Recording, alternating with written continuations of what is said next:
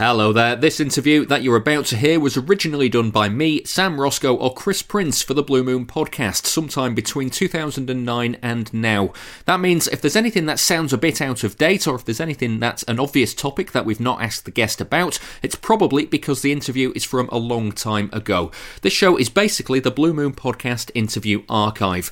All of the new interviews that we do with former City players and managers will go live on the Blue Moon podcast first, so if you like what you hear, then please go and subscribe to that, and there's a new show every Friday with a look at everything on and off the pitch for City. But for now, enjoy the end of this generic recorded message and enjoy the interview with the person whose name is in the title of this episode.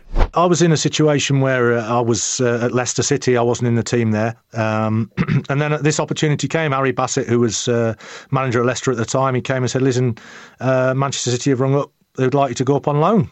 Happy days for me. I said, absolutely, I'm off. Met Kevin and Derek Fazackley, Arthur Cox. Fantastic, absolutely thoroughly enjoyed it. I think it was Carlo Nash played. I wasn't on the bench very often because the other guys got fit, but the situation there, the Carrington, as it well, I know it's changed a little bit now, but we still had a beautiful training ground. Obviously, City were at Main Road then, so I'd go and watch the games on the Saturday afternoon. I absolutely loved it, and to be fair, Kevin wanted to keep me. He came to me and said, "Listen, I'm going to try and take you for good, and have you part of the squad." And I was delighted, but for one reason or another, I think Leicester wanted a few quid and they weren't prepared to pay it, and it all died a death. But wonderful football club, and then I went back in a coaching capacity. Again, Kevin Keegan brought me in as goalkeeping coach, and then obviously when Kevin left, Stuart Pearce. And again, I thoroughly enjoyed it. We moved into the city of Manchester then, and wonderful football club, great supporters, and they deserve all the glory they're getting at the moment. You mentioned then you rejoined as a goalkeeping coach, and you was there under Stuart Pearce, and there was that game when Stuart Pearce put David James up front. How much of that did you know at the time? And just explain to me what was going on then. Well, I didn't know. It was simple as that. But obviously it was in terms of qualification for one of the UEFA places, I think, and other results were dependent, and we needed a win, and I think there was a couple of minutes to go, and honestly, I didn't know anything about it, but I think he decided that a bit of height and a wild card was the way forward, and I'm actually going to go to Notts Forest next year and work with Stu. I'm going to go and do the goalkeepers there, so maybe I have to work on some heading with my goalkeepers as well, but it was a bolt out the blue. You also coached Joe Hart when he arrived at City. What did you think of him as a youngster? Well, I thought he was pretty awesome, to be honest with you. We had a tip-off that there was this good young kid at Shrewsbury Town. So I was dispatched about 15 times to go down to the Old Gay Meadow where they played, and I watched him time and again. And from minute one, I really liked him. I mean, he was just 16, I think, when he got into the team. He was raw. He was 6'2". He could kick it box to box. He had personality.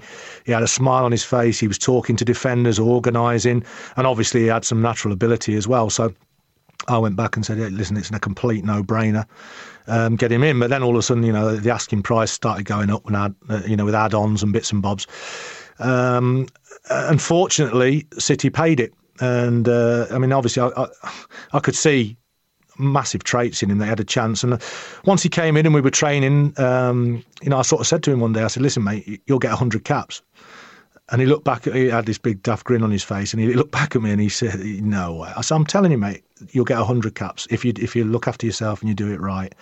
And I still think he will. I think, for me, he's still far and away our best goalkeeper in England. It's up to other people now to step up to the plate and put him under a bit of pressure, but I can see him getting 100 caps.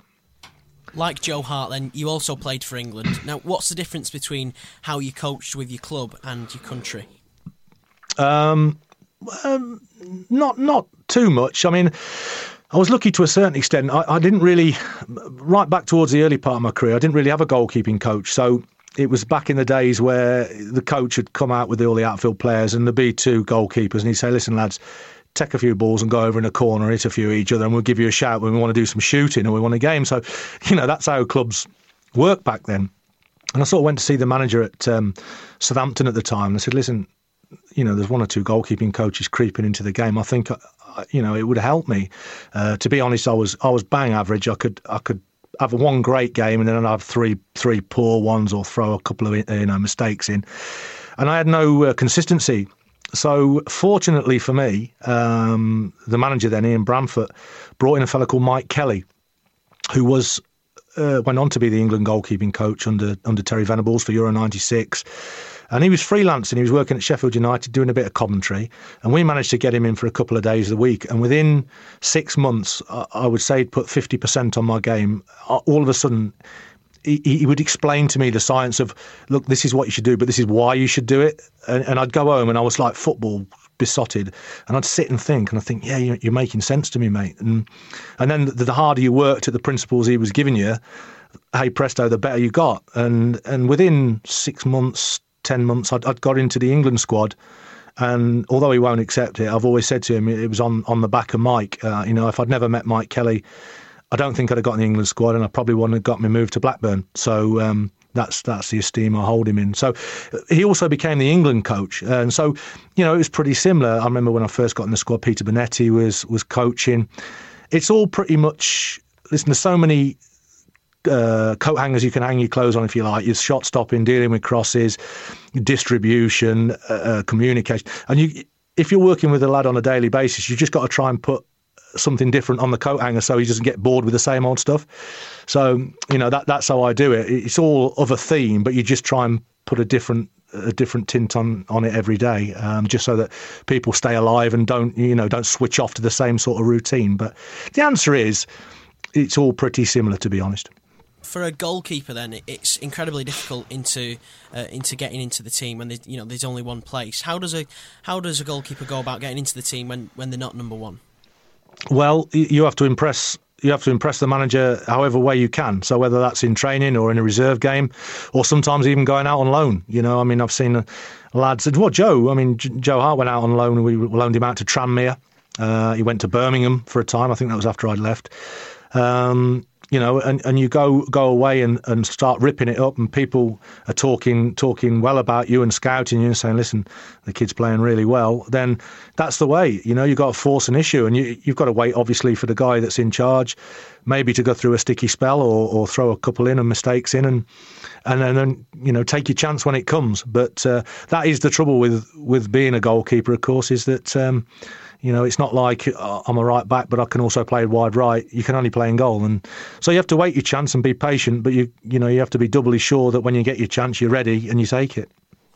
Finally then, Tim, when you played for Leicester, can you remember when Sean Goater scored with his backside? Can you explain in your own words what happened?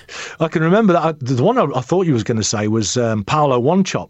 I don't remember the Sean Goater. I remember Paolo Wanchop at Filbert Street, back-heeling one from about 6 yards. He was facing away from the goal, and he's back-heeled it and beat me down in the bottom corner.